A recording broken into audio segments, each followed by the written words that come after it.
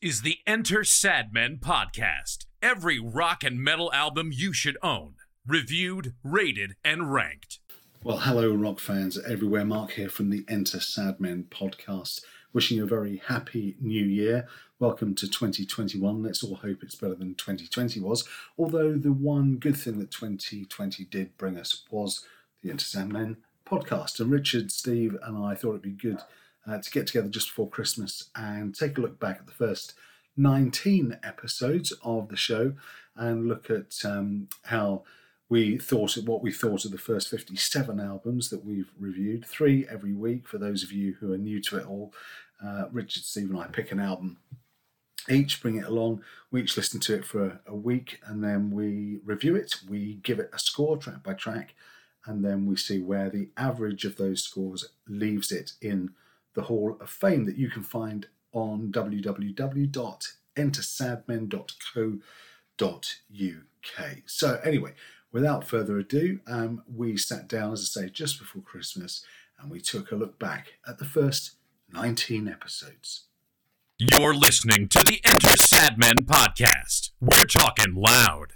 I tell you what, why don't we start off by talking just very briefly about the year, because this all kind of happened sort of by accident, and here we are, 19 episodes and, however many months, 8 months later, with a growing kind of Hall of Fame, a fairly authoritative list of albums in an order based on a track-by-track score, which nobody else has done as far as we can tell. Have you enjoyed it? I've had a time of my life, I have to say. Yeah, it's been an absolute blast. I'll tell you what, I had, because obviously the origins of this stem back from years ago when we were going to write, the 1,500, 10 million albums that, anyone should listen to before they die. There's a book back in the days when people wrote books and indeed read books. And for very many reasons, indolence, indifference, couldn't be asked, got busy, just shelved the shit. Just didn't do it. So the podcast era has been good because it's given us an opportunity to effectively do that while talking to each other, which is, pretty much a good thing. So I didn't have I had lots of preconceptions about how this thing would work. No cast iron idea of what to expect, other than I knew there would be bags and bags of surprises, and that's not let me down. Because you always think, if you're like me, I mean, Mark, you are an encyclopedia of metal and rock, and I'm not. So I'm waiting, so I knew there'd be lots of holes to fill in,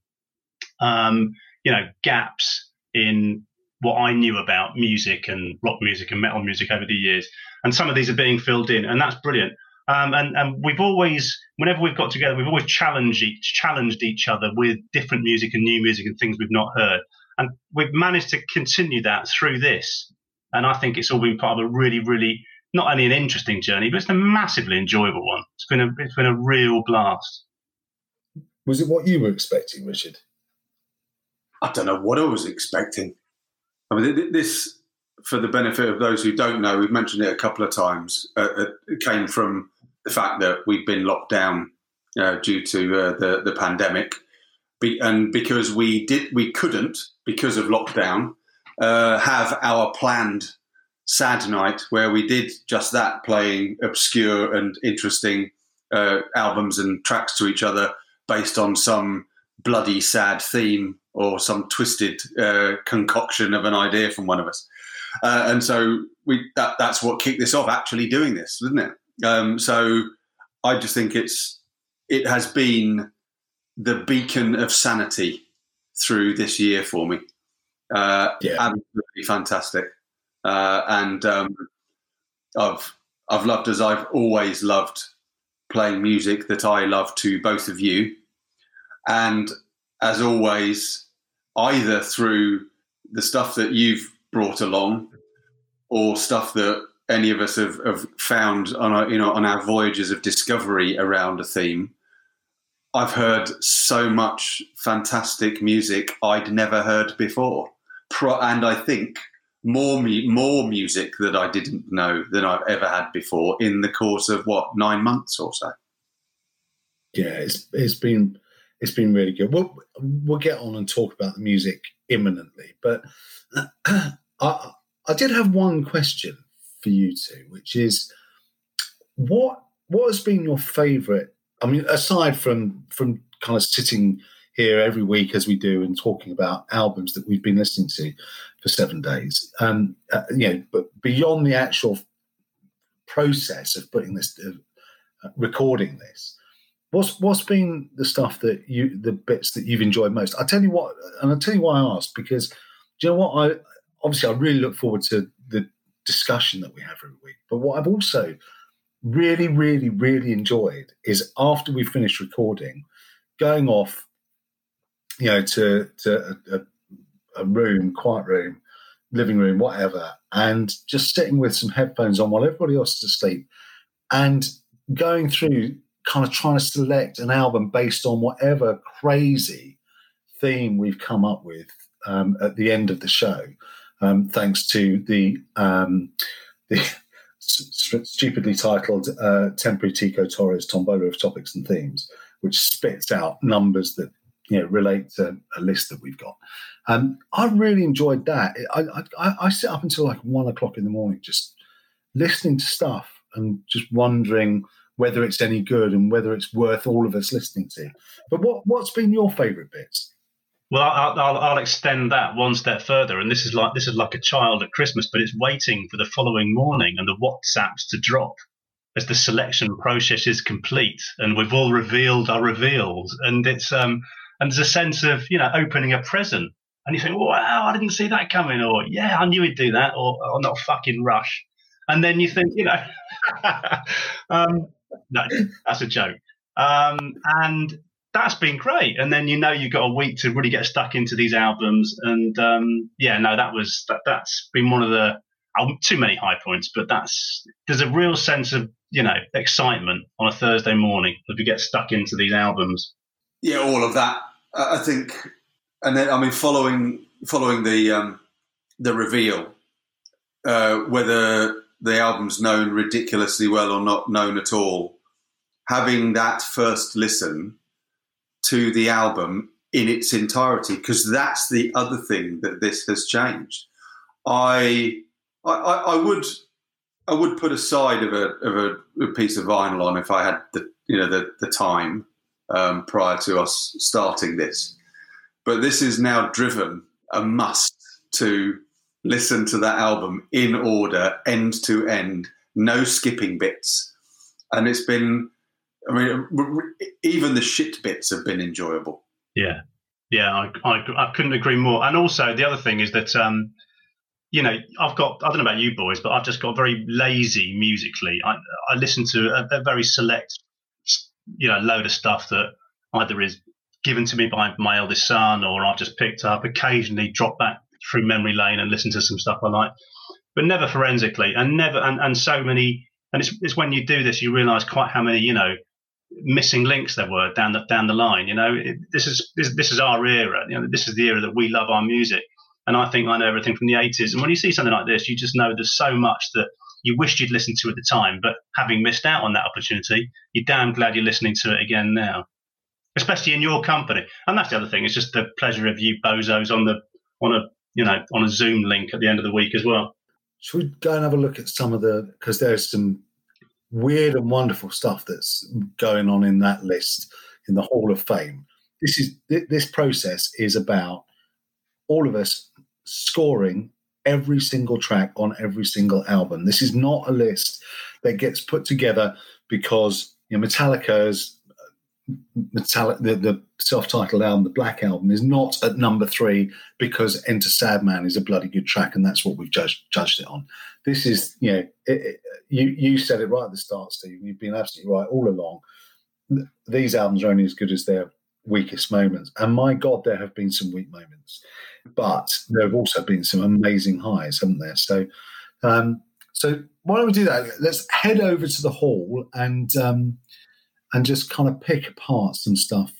Before we start to talk about the Hall of Fame and scores of tracks and albums high and low, it's probably worth just very quickly skipping through the 19 episodes that Tico's Tombola has thrown up along the way.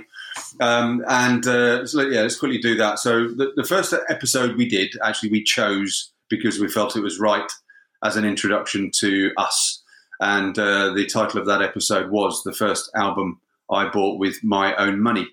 And Mark's choice, Mark's first album with his own money, was the classic British Steel by Judas Priest. My first album with my own money was AC/DC's Highway to Hell. And Steve's first album with his own money was Van Halen. I mean, we couldn't have kicked off with three greater albums, really, could we? It set the bar quite high, didn't it? Yeah, it did. I must admit, I did. I mean, obviously, I know what I bought. I wouldn't have had a guess. I wouldn't have, to be honest, I might have turned your two round. I'd have had you down as Highway to Hell, or certainly an AC/DC album, Mark, because, as I'm sure you'll know if you've been regular listener, Mark is, the uber AC/DC fan. So yeah, that's a big three, isn't it, to kick off the series. So the second episode, we did my favourite album of all time, which, as the title suggests, was our favourite album of all time. And therefore, we chose three albums that were our favourite of all time. And I chose Maintaining My Van Halen Love, Women and Children First. Richard, and, well, no surprise the band, certainly, Moving Pictures by Rush. And Mark, which was slightly more left field for me, chose Strangers in the Night, UFO, and you could explain its left fieldness, if you like. Maybe it doesn't seem in the slightest bit odd to you, but I had you down for, I don't know, Let There Be Rock, or I don't know.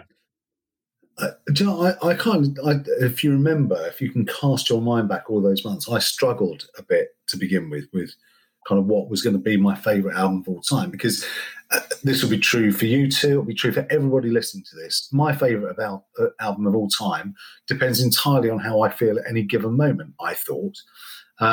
But when I actually sat down and thought about it, there was only one choice, because that album, UFO's Strange in the Night, that was my constant companion for months and months and months and months and months, back in 81, 82. And and I just thought, if I could only ever listen to one album ever again, which one would it be? And it didn't, there was no, I didn't even have to think about it. It was that one. That's the one I would take to a desert island. Richard, Rush, was that ever that? I mean, so many to go from. Was it obvious? Yeah. I mean, you might have thought it would be you wouldn't have been sure what album to choose. That I might choose, Steve. Mark would have known. Yeah, I knew what was coming, and I'm glad as well, because that is a phenomenal album, and it's a better album than Strangers in the Night. Musically, no doubt about it. So that's been the other thing, of course, and I'm sure we'll talk about that. Is that just because an album might be a favourite doesn't mean to say it's the best. It can be a favourite for all sorts of reasons that have nothing to do with the music. So that was episode 2. Episode 3, we kind of thought, well, if we're going to go on a journey and take us from sort of 1973 to 1995, which notionally was the 25-year period that we agreed was the classic period, then we had to identify who was responsible for starting it all. So episode 3 was The Godfathers of Rock, which we then changed very quickly to The Godfathers of Rock Part 1, because, of course, there's more than 3 Godfathers of Rock. And the 3 albums that were chosen, we agreed together. And the way we agreed it, if memory serves me right, is we took 3 songs rather than 3 albums. We took the 3 Godfather songs of heavy rock and metal, and we said, right, well, we'll review the albums that those songs came from. And it didn't take us very long, did it, to get to Paranoid, Smoke on the Water, and Stairway to Heaven. So the albums, obviously, then Paranoid, Machine Head by Deep Purple, Paranoid by Black Sabbath, and Led Zeppelin 4. So, and I don't know about you two, but deep down, before we even kind of started listening to them, I was kind of thinking there's only going to be one winner in this race. And I was proved right, but it was much, much closer than I thought it would be. Yeah, I think time had done us a disservice. I think we'd all forgotten. Oh God, when was the last time you played Machine Head end to end? I mean, before this process, you forget. You forget about a track like Lazy, which is just astonishing. And you completely, and how can you possibly forget about that? Because you've just shelved it for years. And the one, I was going to say the big surprise, it wasn't a big surprise, but for three Godfathers, you'd expect three Godfathers to be right up there in the rankings, but only two. Only two flew high, and well, it's the Aussie thing, isn't it? But we'll come to that when we discuss it later. But let's just say Paranoid didn't fare quite so well as Machine Head or 4. Yeah, so I guess that those first three episodes were just setting the frame, weren't they? Really, and it was episode 4 that we really started to kick off with the interesting choices. And the title of episode 4 was First Timers. So it was we each had to choose the debut album from a band that essentially was their calling card, represented what they absolutely were and whatever they went on to be. And we had the first real variation in our choices. We've had several since. But this was one, particularly, when Steve and Mark received my selection, that was the first what the fuck moment. The three albums were Mark's choice, Lynyrd Skynyrd, pronounced Lynyrd Skynyrd. Steve's choice was Out of the Cellar by Rat, and I went a bit left field and chose Rage Against the Machine's debut album. Can you remember that? Can you remember because it was an incredibly interesting episode to record because you couldn't get three albums more different. I think. I was going to say exactly that thing.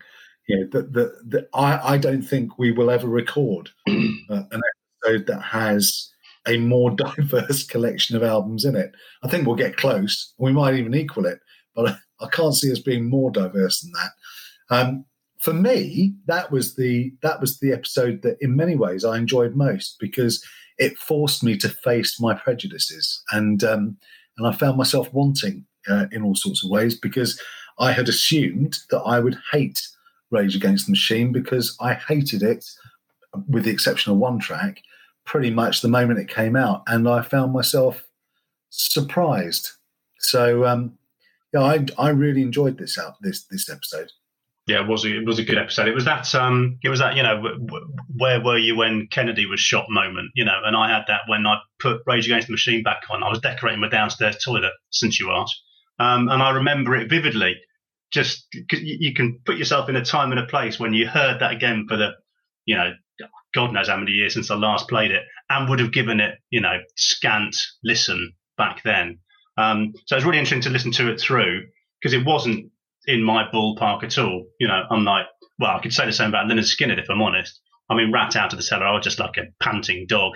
Give me 80s hair rock, and I'm ready to roll.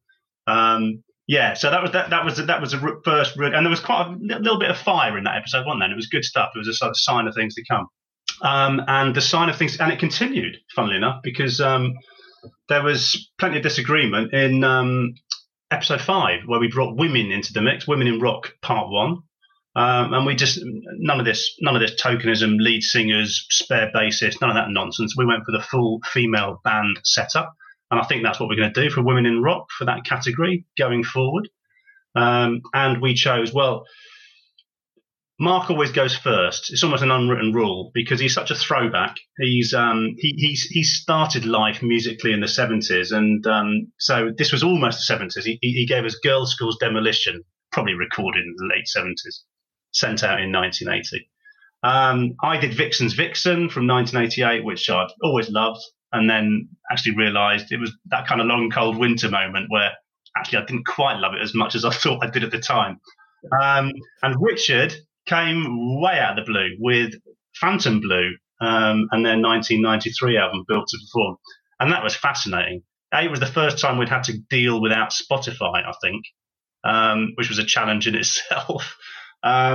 But yeah, what a great addition! And again, one of those, I was talking earlier about surprise moments. One of those surprise moments that has just been an absolute blast all the way through.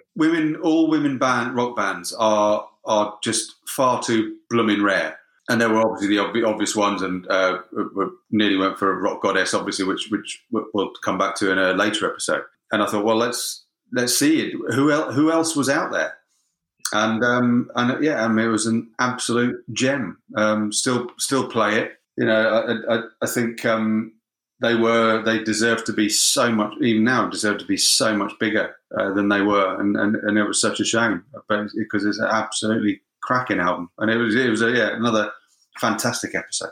So then having gone from the sublime, we went to the ridiculous, didn't we, for episode 6, which was Caught in a Mosh Part 1. And my God, we opened the gates of hell and unleashed all monsters therein. Steve came up, and honestly, I would have put my house on this. The moment this topic came up, it was like, okay, everybody, we're going to be listening to some Flotsam and Jetsam now, and we were, with Doomsday for the Deceiver. Richard, you chose Overkill, the Years of Decay. Honestly, this episode made me laugh because I think you were so far out of your comfort zone. Overkill, the Years of Decay from 1989. And I picked an album that I loved when it came out and then forgot about for years and years, which was Testaments The Legacy from 1992. But I thought this was kind of a huge amount of fun, actually. I'm still not sure how I feel about some of the music, but it was great fun doing it, wasn't it? We had to do it. And the interesting thing was we didn't deliberately say it, but it so happened that we ignored the big four, you know, Thrash's big four, if you like, you know, Metallica, Megadeth, Slayer and Anthrax, and anyone else for that matter. But we did go with 3, you know, genuinely big names in the mosh world, in the thrash world. Yeah, you just can't not have an episode featuring bands like Flotsam and Jetsam and Testament and Overkill. To me, it was an absolute riot. I loved it. Great fun. I think I'm still deaf from it.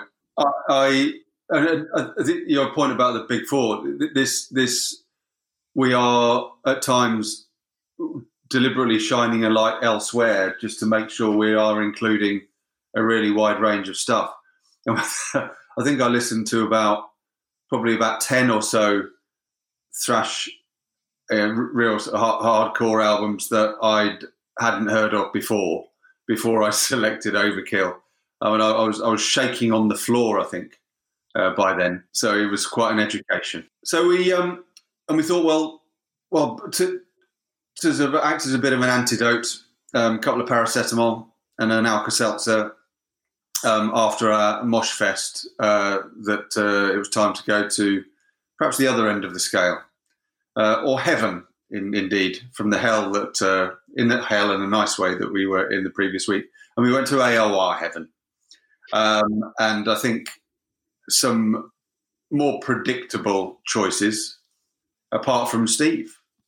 So I chose Journey's Escape. It was a close call for me between that and REO Speedwagon's High Infidelity. So when Mark chose High Infidelity, it was pretty clear what I would then go for. And then Steve completely came in from a different direction with the Scottish band Strange Ways and their album Native Sons. So, I mean, Steve, you've loved that album for years. Yeah, no, just a chance purchase at a record shop many, many years ago. Presumably I read the review in Kerrang. They loved it. I remember that. And yeah, no, it's been with me, and I play it a lot. I do play it a lot, and I think there's a better album from them to come yet, and it will come further down the line when we do AOR Heaven /2 or whatever we do. But yeah, no, I mean, because you boys went out first and you put REO Speedwagon and Journey up there, and I think my comment was on the Morris Minor on the front row of the Italian Grand Prix or something compared to those two. But you know, we loved all 3. Oh my God, Escape just blew my mind. I'd not heard that album front to back ever. Heard bits of it, knew about 3 or 4 songs off it, 2 of them really well.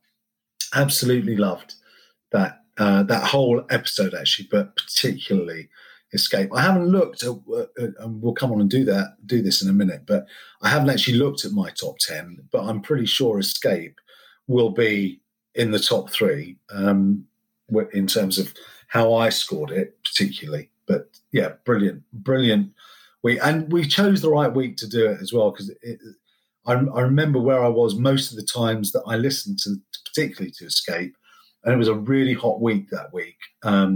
And my God, there is no better music to be listening to when the sun's shining than that, is there? Mm. Yeah, I agree. Couldn't agree more. And anyway, we came out of that into episode 8. What you listeners have got to know about Mark and Richard is that they are like a couple of children when it comes to a certain Ronnie James Dio. So they came up. I don't know why they came up with this idea, but they just did. And it was 3 albums from the same singer, and the same singer was only ever going to be Ronnie James Dio, because he's been with 3 bands and another one called Elf, but we couldn't find anything about them. We basically did 3 albums from the same singer. We didn't choose them. We just picked. I can't even remember why we picked them. Mark, can you remember why we picked? I mean, Sabbath, Rainbow, and Dio, obviously, but why did we pick the 3 albums? I think we generally felt, didn't we, that those were in each of those bands that was the best of what he did with them. I think that's basically where we got to with it. Yeah. Okay. So we chose Heaven and Hell by Sabbath, Rising by Rainbow, and Holy Diver by Dio. And you two had a ball. I felt like a spare part at a wedding. We did have a ball. Rainbow Rising would have been probably the only other album that would have been vying for my favourite album of all time. And then the only other album that would have probably come close to it, well, there were 2, Live in the Heart of the City by Whitesnake, and the other one was Heaven and Hell. So for me, I was spent my week listening to 2 of my favourite albums of all time. But the surprising thing about this episode 8, was, and Richard doesn't agree, actually, I know you don't agree, but how short I felt Holy Diver fell based on what I thought I was going to think about it. I think I wrote in the blog that my view was that the time and memory had been very kind to it, but actually it wasn't quite the album we all thought it was. But you take a different view, don't you, Richard? No, I don't. I think I still love it more than you two do. It still sits behind, I think, those other 2 albums. I think Rising was our sort of standout winner from that, wasn't it? I think. Although, I mean, you obviously, I mean, Heaven and Hell's good too. But I think, again, it's back. The problem with the Dio album was the weak spots, and pulled it down. Whilst it had some cracking tracks on it, it just was not consistent enough, because he was in charge. He was doing everything. There were no other forces at work to actually pull it up and make it better. But Steve, I know you were absolutely blown away, weren't you? And completely kind of awestruck, jaw on the floor moment. And how much did you love Stargazer? Oh, do you know, I've put it on so many times since. Yeah, I think that's my Kashmir moment of one of hard rock's most overrated pieces of music. That's where that falls. Yeah, well, we'll come on to Kashmir later. Fuck me if that didn't cause a problem, Kashmir, and not just within the 3 of us either. No. So after episode 8, by happy circumstance, episode 9 happened. And we decided that we wanted to do something European, but we didn't want to go for another UK British rock band, because we all knew what we were going to get. It was either be Def Leppard or Iron Maiden or Motorhead or something. We wanted we'd already done essentially quite a British week the week before. So we wanted to go for something European, but not UK. So we thought, well, what is another process from which the Britain has been excluded? Well, the European Union. So we changed an E to an O, and we called this episode Broxit. I have to say, mine was slightly tenuous. I came up with Thin Lizzy's Thunder and Lightning from 1983 on the basis of 2 things. One, they are I think, credited as an Irish rock band, even though a lot of their members were English. And B, I think everybody was quite happy to listen to Thin Lizzy. So we did that one. Steve, you went for Balls to the Wall, Accept. But, I mean, talk about, we're now at album numbers 25, 26, 27. And, talk about hilarious. Richard went for Ingrid J. Malmsteen's Rising Force, which I still can't say. His album Odyssey, which I still can't say without laughing, because it was hilarious, this episode. Absolutely hilarious. Yeah. Well, I couldn't go Germany again, so I thought, well, I'll head to Scandinavia, and yeah, I thought it was time for a bit of Widley. It was, I think, the most enjoyable WhatsApp chat prior to an episode we've had thus far. All I would say is let your heart rule your head next time, mate, and just go for the Scorpions. Just fucking play it safe. Although that would remove the humour effect that episode had. I mean, that was priceless, absolutely priceless. So, there was some division of opinion and a few expletives in the Brexit episode, but that paled into insignificance compared to the episode that followed.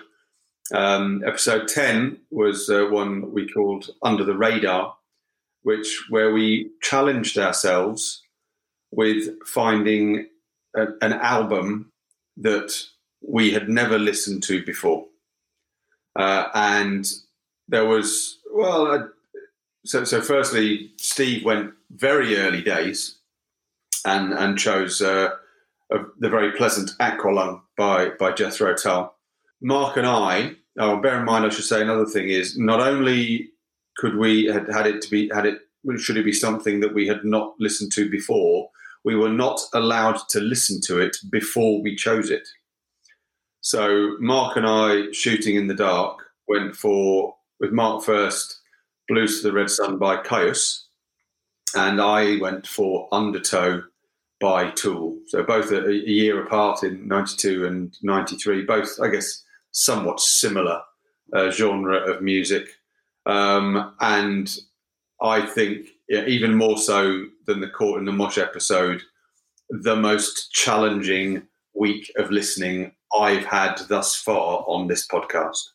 Yeah, Tull aside, because I love Jethro Tull. Jethro Tull aside, this is the one episode that I really was looking forward to seeing the back of, because I found listening to Tool and Caius really, really hard work, and it didn't start well when I think I announced what I got and what I'd chosen. And Steve, you sent me a WhatsApp, or sent them a group of WhatsApp going, well, if you like Queens of the Stone Age. And I was like, oh, no, I really don't like Queens of the Stone, because I hadn't listened to it. I had absolutely no idea. But of course, that's what they morphed into, wasn't it? I think. So, yes. Yeah, this was a hard episode, but yeah, interesting. It also gave the worst song ever, didn't it? So you didn't have to do it. That was the point. I mean, you just didn't have to do it. You had a free reign, pretty much, of hundreds of different albums. You didn't have to do it. If ever there was a case, if ever there was a reason why this should have been 1970 to 1990 and not 1995, then that was the episode. Yeah. But we've only got two rules in this, which is A, the years, 70s and 95, and I'm sure that'll get tested over time. And the other one is no compilations.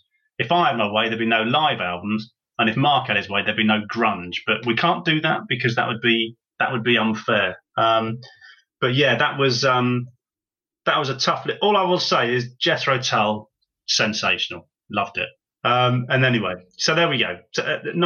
Episode 11, we move on to we did a 40th anniversary of Norbum, not quite, because it kind of started in 79, kind of 80. So anyway, we marked the 40th anniversary of 1980 with three new wave of British heavy metal acts. We thought we'd bring some sanity back to proceedings after our grunge fest. It's three absolute crackers from that year. Mark went for Diamond Head's Lightning to the Nations. Richard went for Motorhead's Ace of Spades, and I went for Whitesnake's Ready and Willing. And we were right in your right in your breadbasket here, Mark, weren't we, with those three? Yeah, I was very much at home here, and it was great. I mean, Ready and Willing was certainly one of the first 10 albums I bought with my own money. Ace of Spades, even sitting here now, I'm always amazed that Ace of Spades was 1980. It always feels to me like a much younger album than that. And I think, it's more mature than you would expect a 1980 album to sound, but it's brilliant. And yeah, frankly, I'm a sucker for Diamond Head. I think, they are. But when we come and do a Godfathers of Rock, do the next one, I wouldn't be surprised to see the Head turn up in that either. Mm. I love Motorhead and mature in the same sentence, but I'll let that. I did think twice about that sentence before I said it. So anyway, the fact that we'd reviewed Diamond Head made me think, I've got an idea. Why don't I just see if I can get in touch with Brian Tatler from Diamond Head and see if he'll come on and do an interview for this podcast that, as far as anybody else is concerned, nobody had ever heard of. And God bless him, and fuck me, he did. So episode 12 we recorded a special with him, which you can find in all the usual places. So we did a special episode interviewing Brian, talking to him about his music, about the music he loves, his top 10 kind of Desert Island Discs. And then we kind of decided that, okay, well, if we're going to do this more often, we're going to get the people who are actually there and actually made the music and really made it all happen. If we're going to talk to them, then what we need to do is we need to get them to set us the albums that we listen to the following week. So the next 3 for episode 12 were albums that Brian Tatler told us we had to listen to. And he chose, I think they all featured in his top 10 albums of all time. And he chose Led Zeppelin's Physical Graffiti, Judas Priest, Sad Wings of Destiny, and AC/DC's Let There Be Rock. And I'll just kick this off by saying AC/DC Let There Be Rock, nobody was ever going to be arguing that was a great album, so we didn't argue about it. Judas Priest, Sad Wings of Destiny was interesting and curious because it's Priest at the start of their career. But fuck me, I did not put the cat amongst the pigeons with Led Zeppelin, didn't I? Well, as you say, we were agreed about that the AC/DC and Judas Priest. We all love Let There Be Rock to death. Sad Wings of Destiny, we all talked about the seeds being sown for the future, but broadly felt the same about the album. But yeah, the difference of opinion on Physical Graffiti, I think we were all in agreement that it is too long and a classic example of just don't throw everything onto an album. But yeah, a lot of difference of opinion over the merit of the various tracks, and one in particular. Steve, talk to us about Kashmir. Well, it's a perfectly good track, and I may have said that before. All I would say is, yeah, it's gone down in the rock pantheon, and this is where our process is so fucking brilliant, because it's gone down in the pantheon as an epic track, and therefore Physical Graffiti, It Follows, is an epic album, and we chucked a hand grenade into that lazy notion because we reviewed it properly, track for track, and that as a track it's not everyone's cup of tea, as we've proven. There's only 3 of us drinking this bloody tea, and and we proved that point. And let's just say Brian didn't quite understand our lack of respect for it, did he? Well, it's Brian Tatler's favourite album of all time. He's always said it. Every interview where he's been asked, it's the one that's come up. And I, slightly facetiously, slightly mischievously, described Kashmir as a plodding dirge that didn't go anywhere. And I kind of stick with, well, I do stick by that because I stand by it, because that is how I feel about it. I'm not saying it isn't a bad song, and I scored it very highly because in terms of the musicianship and the composition and the playing, and it is it is a very, very, very accomplished song. Do I like it? Would I put it on my Desert Island disc? No, absolutely not. And that album would not be making the journey to Fiji or whatever with me either. So, Brian was, I think, slightly incredulous that you and I, Steve, because it wasn't Richard, that you and I didn't quite see the beauty and majesty of it that he did. But in the end, Physical Graffiti is often cited as being one of the top 5 rock albums of all time, and Our Process, without being funny about it, because it got a lot of high. Some of those tracks got very, very high scores. We have proven that it is not. So there you go. It's just one of those things, isn't it? It is what it is. So following on from Brian Tatler's homework, we went to an episode all celebrating the classy use of makeup in rock, an episode called Wake Up With Makeup, and picked up 3 classics, really. Mark went for Merciful Fate's Melissa. I went for Kiss's debut album. And Steve, a brilliant choice, went with Hanoi Rocks' Two Steps From the Move. Very, very interesting episode from my point of view. Loved Kiss since it came out. I struggled with Merciful Fate, still do. And Hanoi Rocks was something I didn't know and I absolutely loved. So it was fantastic episode from my point of view.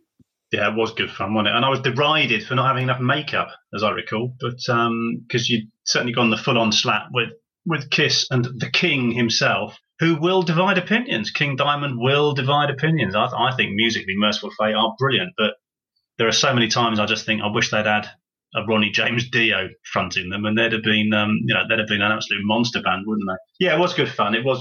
And I was determined to bring Hanoi Rocks to the party at some point, and we'll see them again when we do more makeup or anything else for that matter, because they're well worth a listen. Anyway, so we went on to episode 14, and we must have been struggling for ideas. We'd asked a question on the website in the little biographies that we did, just a throwaway question: Metallica, Maiden, or Motley? The impression, which one do you prefer? And I think we all said Metallica, as I recall. But anyway, we're choosing Metallica, a Maiden, and a Motley Crue album. We just shoved a date into a randomizer, came up with a date, and we picked the 3 albums that were nearest that date that the band's released, which we wound up in 1983, therefore, which meant Iron Maiden's Peace of Mind, Metallica's Kill 'Em All, and Motley Crue's Shout at the Devil. And I won't spoil it by which one was preferred, but I think, would everyone guess? Would everyone imagine they'd know the answer to that? I don't know. Do you know what? I think everybody would think they would know the answer to it, and they would be wrong. Yeah. And it's once again because of the weak points, not the strong points. That was a good episode. I enjoyed it. I had a good week that week. Good week. So 14 followed by 15, which was Sheer Art Attack, which was it was an album that we had bought on the basis of the front cover alone. Now, this caused something of a problem because Steve and I have both merrily over the years bought lots of shit albums based on album covers, but we've also bought some pretty good ones based on album covers, and they will crop up later. I was absolutely shell-shocked. I mean, I was more shocked than Ebenezer Scrooge when he looks at the door knocker on his book of apartments and sees Jacob Marley's face. That is how surprised I was to find that Richard Napthine has never bought an album based on the album cover alone. He has always needed to know that what he's buying is good quality. And I think you've missed out. Yeah. Anyway, I went for what I've now decided is possibly the most boring album cover in the world, but I thought was really interesting at the time, which was Blackfoot Strikes. Richard came up with an album he quite liked. I think that was basically the criterion that he used to pick his album. But he did come up with a brilliant album cover because he chose Marillion's Fugazi. And well, Steve, I think if you were measuring episodes and judging them by the laughter, then bringing Bad Steve's Killing the Night from 1985 was an absolute masterstroke. Yeah.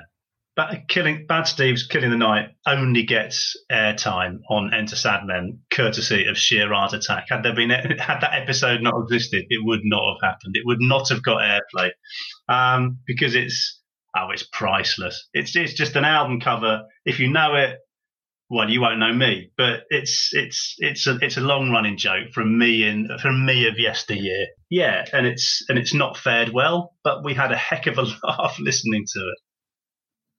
Well, yes, it's not a great album, but possibly even more surprising is there are 4 other albums so far that are even worse. Yeah, we particularly with the video that is available, the link's available in the next, if you go to the website and seek out the Sheer Art Attack episode, do follow it, do give it a watch, because I haven't laughed so much in years.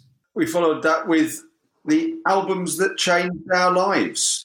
So this was a Tico Torres Tombola selection, where we had to choose an album that had a really special place because it or our lives around this album were massively changed.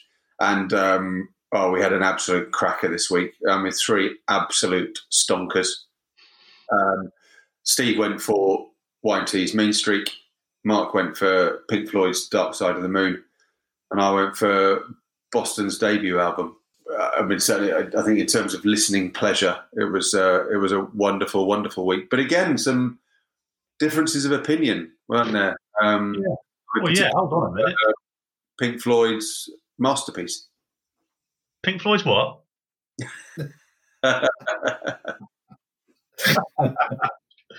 Yeah, we had a Pink Floyd album, and then we had 2 really, really good albums. Yeah, it was a fantastic week. Thoroughly enjoyed it. It got better as the night wore on. Funnily enough, let me just explain. We do these things in chronological order. So yes, yeah, we always start the episode with the album that was released first chronologically. Do you know what? Joking aside, I mean, it was a really good, really interesting episode. And I always like the episodes where we don't just all agree on each album. But I genuinely turned up to this episode thinking, well, there's a top 3. We're going to be listening to a top 3 album this week, and we weren't. As it turned out, we weren't. But more on that later as well. Yeah. Yes. Yeah. Well, I didn't get that feeling when we did our reveal for episode 17, which was 1981. Certainly didn't sense we'd get a top 3 album here, but this is where we had one of those super surprising weeks. So 3 albums from, as I say, 1981. I chose Gillan's Future Shock. Love it to bits. Mark chose Ozzy's Diary of a Madman, which is, a really interesting album. Richard can tell you how much he enjoyed that, and the one that preceded it as well, funnily enough. And the dark horse, the wild card, was Blue Oyster Cult's Fire of Unknown Origin, which Richard chose, which I can honestly say I'd never heard before. I'd heard one of the singles off it, and that was it. And blew my mind. Is that overdoing it? I don't know. But anyway, it was a really, really interesting week when we finally got around to doing it. Yeah, it was partly delayed, wasn't it, by the first. It was always going to happen with one of us not listening to what they should have been bloody listening to. And I, for a week, thoroughly enjoyed a very different Ozzy Osbourne album. But never mind. I was thoroughly versed in both Blizzard of Oz and Diary of a Madman by the time we got this episode. But actually quite pleasantly surprised with Diary of a Madman. Because it was not an album I really knew well at all, and it, again had some low points, but had some fantastic high points. Yeah, and as far as Future Shock, we had a good laugh at that. I think a few differences of opinion, but it was another really good week. Fire of Unknown Origin is not my favourite Blue Oyster Cult album. And so I'm quite looking forward to bringing the one that is to an episode in the future, and finding out whether it fares as well as this one did. But I love Blue Oyster Cult. They're just so different, aren't they? They're so unpredictable. And so unpredictably good as well. So yeah, really enjoyed that. Really enjoyed that album. And then so we got to episode 18, and on our list for the Tico Torres Tombola of topics and themes, the ones that we randomised the numbers for, that Tico spits out. Well, we've got all of the Donington festivals on there, because I've been to most of them. Steve and I have been to most of them. Richard's been to quite a lot of them, and it's quite convenient because there are lots of bands to choose from. Anyway, we spat out Donington 1987, and I chose Wasp, Inside the Electric. So we had to choose the album. I think it's right in saying we chose the album that was released closest to the festival date.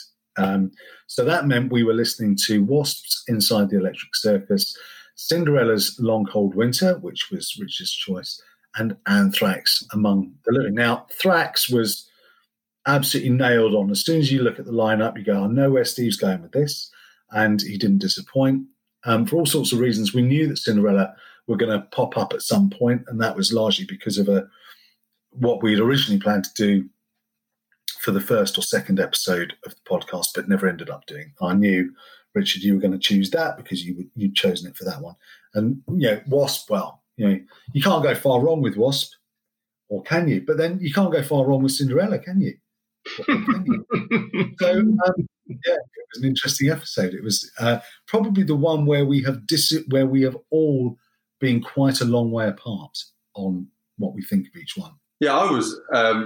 You'd introduced me to Long Cold Winter, really, Mark, as an album. So when you turned around and said you didn't like it, I was really upset. You never tell. You can never tell. Go back and listen to episode 18, everybody. You can't tell that he's upset.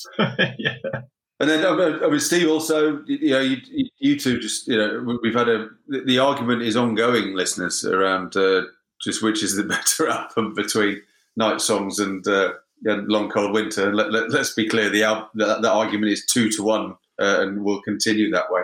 But then similarly, I just couldn't get on with Wasp. So it's I think it's probably the episode where we've had the most disagreement. Yeah, thank heavens for Among the Living, because that seemed to unify us. Yes. Yeah, it did. So we come to the final of our episodes of this year, episode 19, which was the siblings episode, where we we wanted to review albums that had brothers, sisters, etc. in them. And we went about, we didn't choose these albums because one of them is as a Christmas present to all of you, a special coming up very soon, our second special, which is a fantastic interview with Julie and Jodie Turner of Rock Goddess. And we asked Julie and Jodie which other two albums, apart from their debut album, we should be featuring on this siblings episode. And they chose for us Heart's Little Queen and, because they know the boys in the band, Rock Till You Drop by Raven. So, you can find out more about that brilliant interview very, very soon. But in terms of this episode and the albums they chose, from my point of view, Little Queen by Heart was a really lovely, beautiful surprise because I think compared to the opening track, Barracuda, the rest of the album is just so varied and so fantastic to listen to. We all knew and loved Rock Goddess, and we continue to do so. And then Raven was a bit of certainly a left field for me. It had some good stuff on it, but was a little bit weak in the company of those other two. I think you're being kind. I think you're being kind. Rock Goddess, Steve, you said when we were talking about the interview after Rich and I recorded it, because unfortunately you couldn't make that, which is a real shame. But we were talking about it on WhatsApp, and you pinged over one of your customary kind of slightly piss-taking messages that said, "I think you two are a little bit in love, aren't you?" And the fact is, I've always been not just a little bit, but completely in love with Jodie. So you weren't telling me anything I didn't already know. I think I managed to keep it a secret during the interview. I was quite professional about it. So yeah, I love Rock Goddess. I love the band. I love this album. So that was fine. Heart. I've always had a soft spot for Heart. And I'd heard Little Queen before, but didn't really know it that well. So as Richard says, that was a lovely surprise.